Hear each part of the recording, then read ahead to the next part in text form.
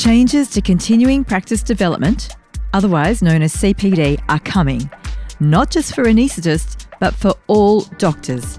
And I'm here to guide you through them. Thank you for joining me on the Australian Anaesthesia Podcast. I'm Susie New from the Australian Society of Anaesthetists, and here you'll find me talking about all things relevant to anaesthesia in Australia. In this episode, I'm chatting with Dr. Vida Viliunas. Vida is the Vice President of the Australian Society of Anaesthetists, otherwise known as the ASA, Chair of the ASA's Education Committee, and has for longer than I can remember been one of the people who oversees CPD certification for ASA members. So I couldn't think of anyone better to sit down and discuss with me the changes that are coming to CPD in 2024. As I said, not just for anaesthetists, but for all doctors practicing in Australia. All right, let's get into it.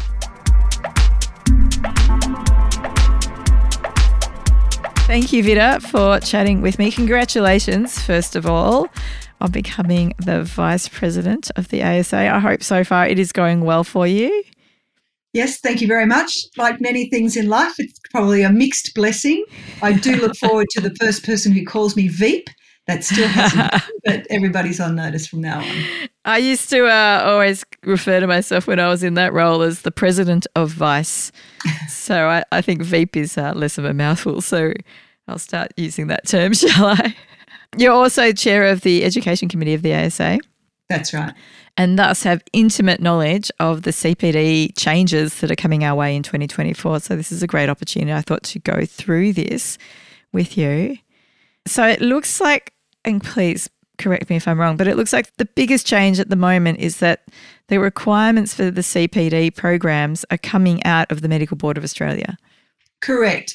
There are probably two big changes, maybe three, depending on how you classify them.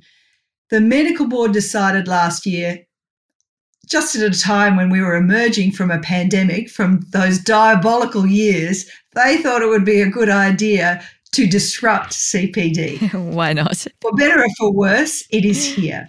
So that now, let me confine my remarks to anaesthetists. Now anaesthetists have a choice of their CPD home. They can choose to go with the college CPD program that is well established and subscribed to by most anaesthetists, or the only non-college AMC accredited CPD home, which is the AMA DP Learning Program. Okay, so AMC being the Australian Medical Council. Correct. That accredits the CPD homes. So they've delegated the job of creating a CPD program to either a college or the AMA. Okay.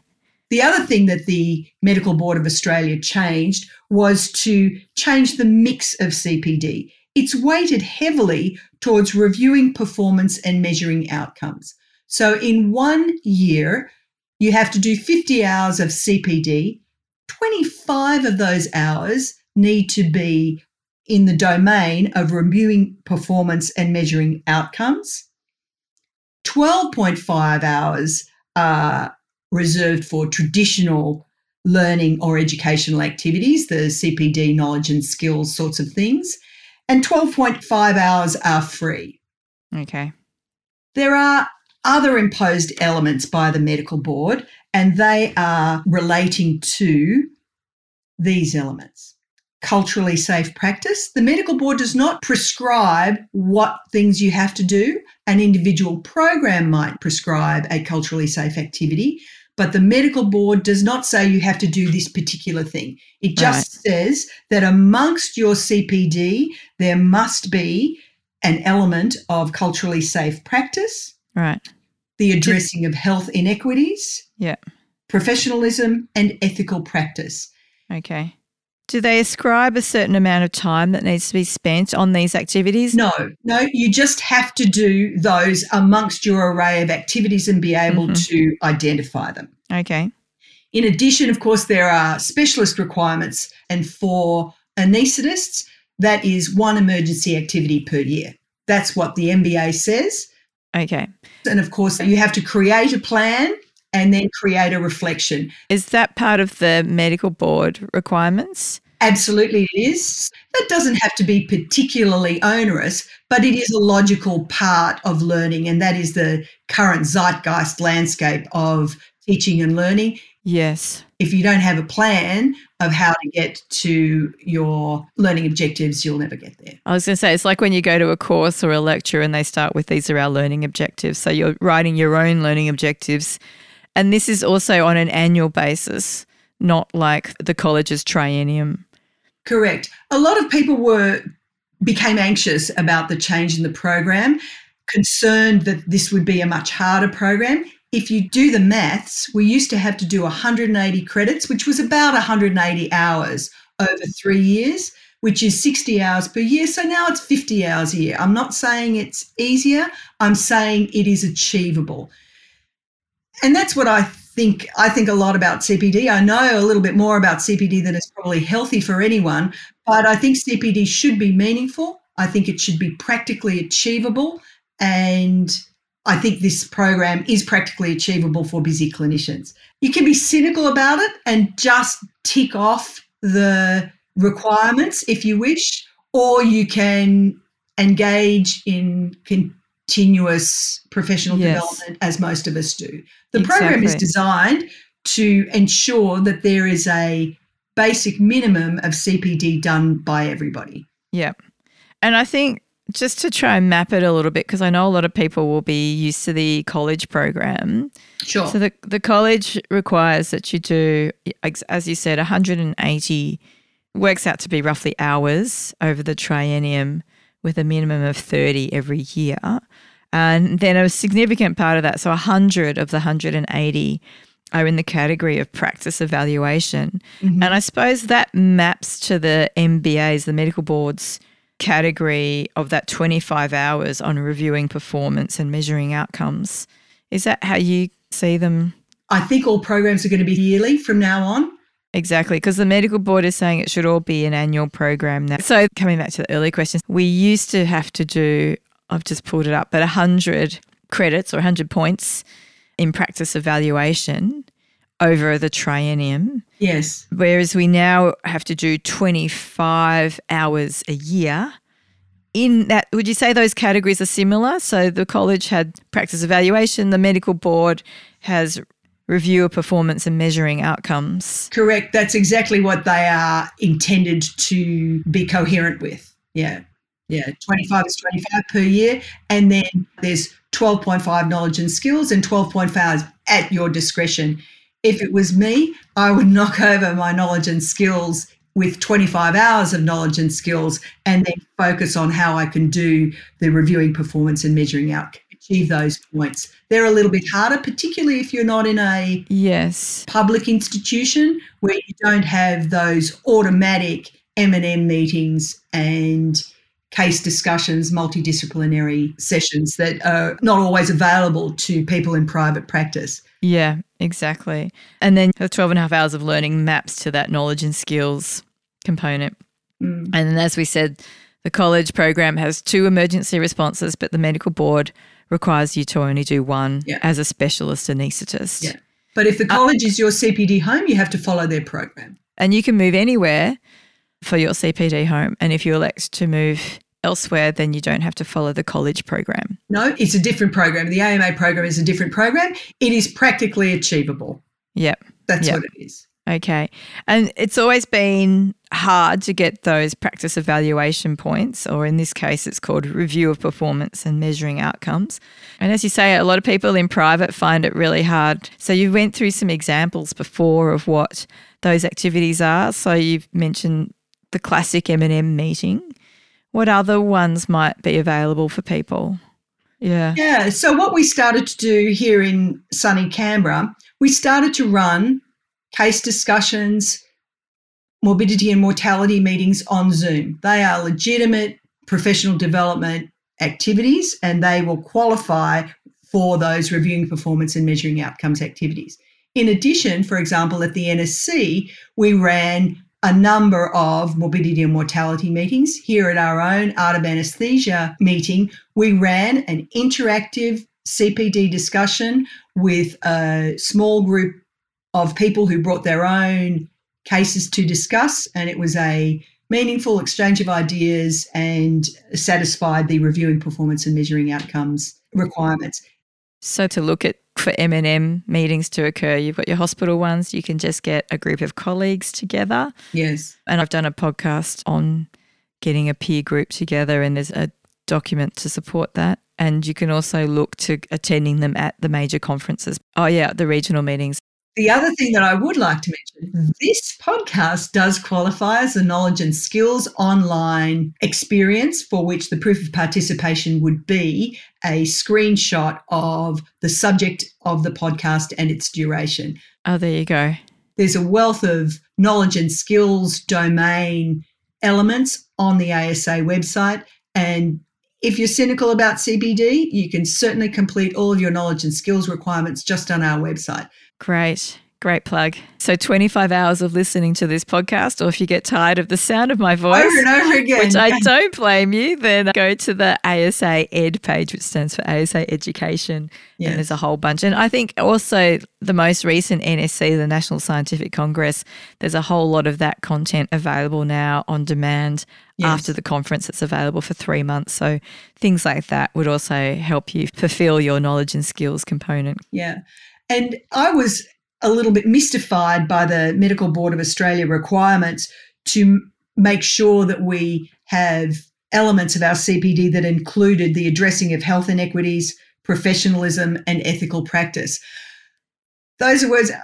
I speak English well, I understand the vocabulary, but I wasn't quite sure how I would fulfill a CPD activity in relation to those things.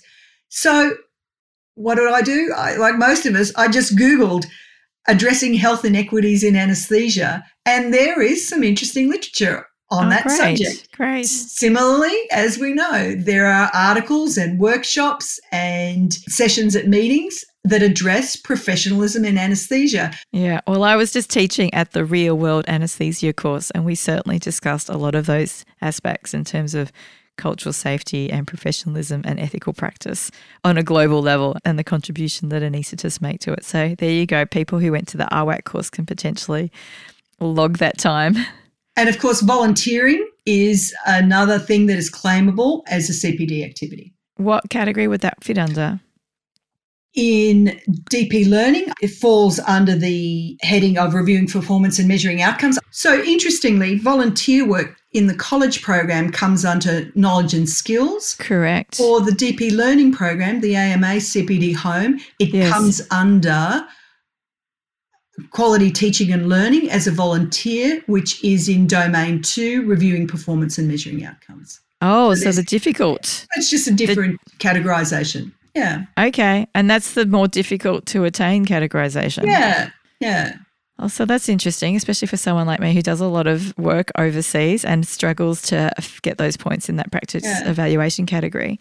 And as we've had many discussions before, as I'm sure occurred in your real-world anaesthesia course, you do spend a lot of time doing those activities regarding reviewing performance and measuring outcomes when you go to another country, because you do a needs assessment and you need to be very careful about outcomes, as we always are, of course, for everyone. All about learning in those environments. That would be more my experience of working in developing countries, is it's much more about learning and looking at the impact of what technologies you're leaving behind. Yeah, so I understand that classification. Okay, well, that's good to know. All right, last few questions. One is that as of 1st of January 2024, all doctors will need to have a CPD home, whereas before CPD was something for specialists. So our pre-vocational doctors will have to register. Our vocational trainees need to follow the college program? Yes. But pre-vocational people need to have a CPD home. That is correct. Yes, exactly. So, for trainees, it makes most sense that their CPD home is the college because they are doing so much activities with the college. And, of course, financially it makes more sense rather than having a separate CPD home. Yes. We've talked a little bit, and I haven't touched on it, but I really want to dive into it now. So the AMA has got DP Learning, or DPL, standing for Doctor Portal Learning, of which the ASA is an investor. And how have you been involved with DP Learning? As I said, I know a little bit too much about CPD that is probably better for my health, but the ASA has long been associated with the auditing of members who don't follow the college program prior to this 2023-2024 change. Simon Macklin and I used to audit the submissions so that the ASA could, with a clear conscience, issue certificates of compliance. But with the new medical board announcement regarding CPD homes, the ASA moved to make a commitment to partner with the AMA's DP Learning program. And I have joined the CPD Advisory Committee with the AMA to make sure that we have a defensible and practically achievable program that will continue to satisfy the Australian Medical Council accreditation. Lovely. So just to recap, there's been specialists amongst us who, for whatever reason, haven't done their CPD through the college, and the ASA has looked after their needs in terms of providing certification and supporting them in attaining their CPD. So if you're a member and you're in that category, we haven't forgotten about you. We'll still offer that support. We're just doing it now through the AMA's DP Learning platform. Correct. Great. So what does that involve for people who want to have the AMA as their CPD home? This is a program to which you have to prescribe. There is a small added cost for ASA members, and that is $440 currently, which is a very realistic fee and a very user-friendly fee, I think, in addition to your ASA membership. And it provides a very useful tracking dashboard, very similar to other programs. Okay, so for that $440, you'll get access to a tracking platform.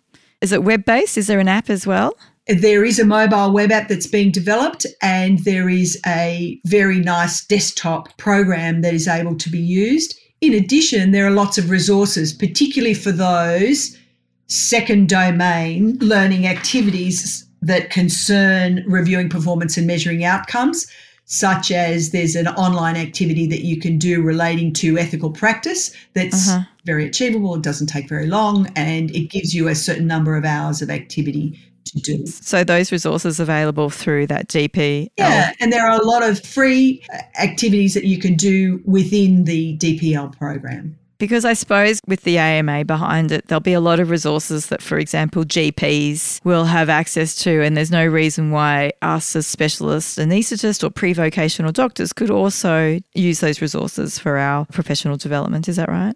Yes, and they are constantly being reviewed, refreshed and added to in an effort to make busy clinicians' lives less burdened and not more burdened. I think we've all been concerned about the increasing number of requirements by hospitals, by other bureaucratic institutions for us to do more and more with less and less. I think it's about time we got a break. And we need to be able to demonstrate to the regulator, that's the medical board, and to the community that we are keeping up with developments. So for the $440, you get access to the platform, you get access to some of the learning materials that will be written presumably for all doctors, but will still be applicable to anaesthetists. Yes. And do you get a certificate at the end of the year? Yes, you do. There's an automatically generated certificate. There is a certain proportion of people who will be audited as required by the program and as required by the Australian Medical Council, which is only natural. That is as you would expect. Yep. And you get an automatic certificate that will satisfy the requirements of the hospitals that require you to submit those. I think it's been really clear. I think I've got a really good understanding now of what needs to be done in terms of the new program for next year. There's the option of, for me personally, staying with the college program or potentially migrating and checking out the AMA product. Is there anything else that you want to say about the new CPD program that's coming in next year? Sometimes it is a little bit confusing, but as I said, the ASA is here to help, and I think we all should be there to help each other achieve the requirements that exist for CPD. I don't think they are unreasonable, and I think they are achievable even in a busy clinical practice. Clinical or non-clinical practice. In fact, if you're a non-clinical anaesthetist, it may be a little bit harder to achieve. Yeah. But I've been in correspondence with people who don't actually have interactions with patients, and that is a little bit tricky if you want to maintain your registration. But again, doable. That's true. Even if you don't have contact with patients, but you still want to be a medical practitioner, you still need to fulfill CPD requirements in order to maintain your registration. Absolutely. And it's a coherent logic, isn't it? Yeah. And it says for emergency responses, an emergency response is required each year for all participants, except for those who have no direct patient care. Oh, there you go. All right. Okay. Well, look, lovely. Thank you for having this chat with me. It's been really useful, and it's, I hope, really clarified some concerns or questions from people going forwards into next year. Anything I can do to make it easier would be my pleasure. Thank you. Well, I hope you found that conversation helpful and feel confident about navigating the changes that are coming soon. As you heard, Vida and I discussed the AMA CPD Home, otherwise known as DPL or DP Learning, which stands for Doctor Portal Learning. We also noted some of the differences as compared to the college program. In my opinion, it looks like it'll be easier, for me anyway, to get those hours up in Domain 2, reviewing performance and measuring outcomes, which I know for many of us have been the harder points to get. So if you'd like to look at the AMA CPD Home program for yourself, the DPL program, it's available as a downloadable PDF, and of course, I'll put a link to it in the show notes. Vida and I also discussed the many educational offerings from the ASA that can count towards your CPD. I put a link to them: the ASA education page, the ASA events page, and the National Scientific Congress, to name a few. Don't forget, as she says, to include listening to this podcast. The back catalogue is on the ASA website or wherever you find your podcasts. If you have any questions about the coming changes to the CPD program, or if there was anything in this podcast that didn't make sense, then feel free to email me. I love hearing from you. The best email is podcast@asa.org.au. All right, until the next episode, which is due out in 2 weeks' time, I hope you are staying safe and well out there. Thank you for listening to the Australian Anaesthesia Podcast, which can be found on all the major podcast hosting platforms, as well as YouTube. This podcast is produced by the Australian Society of Anaesthetists and hosted by Dr. Susie New, with music created by Dr. Mark Seuss. The ASA was formed in 1934, and our vision is for every anaesthetist in Australia to be at their best, providing the highest quality anaesthesia and perioperative care through excellent technical and non-technical skills. We also hope that this means that you are functioning at your best when you're away from work. In this podcast, we have conversations that seek to inform, challenge, and inspire you to keep you performing at your best. Members of the ASA can access full versions of all episodes by logging into the ASA website at asa.org.au. If you are listening on your favourite podcast app, then make sure you look at the episode notes for the direct link to the podcast on the ASA website. Also, feel free to follow or subscribe so that you can receive the latest episodes as we do publish regularly. If you have any questions or feedback, please feel free to email us on podcast@asa.org.au. Thank you for your time, and we hope you enjoyed listening.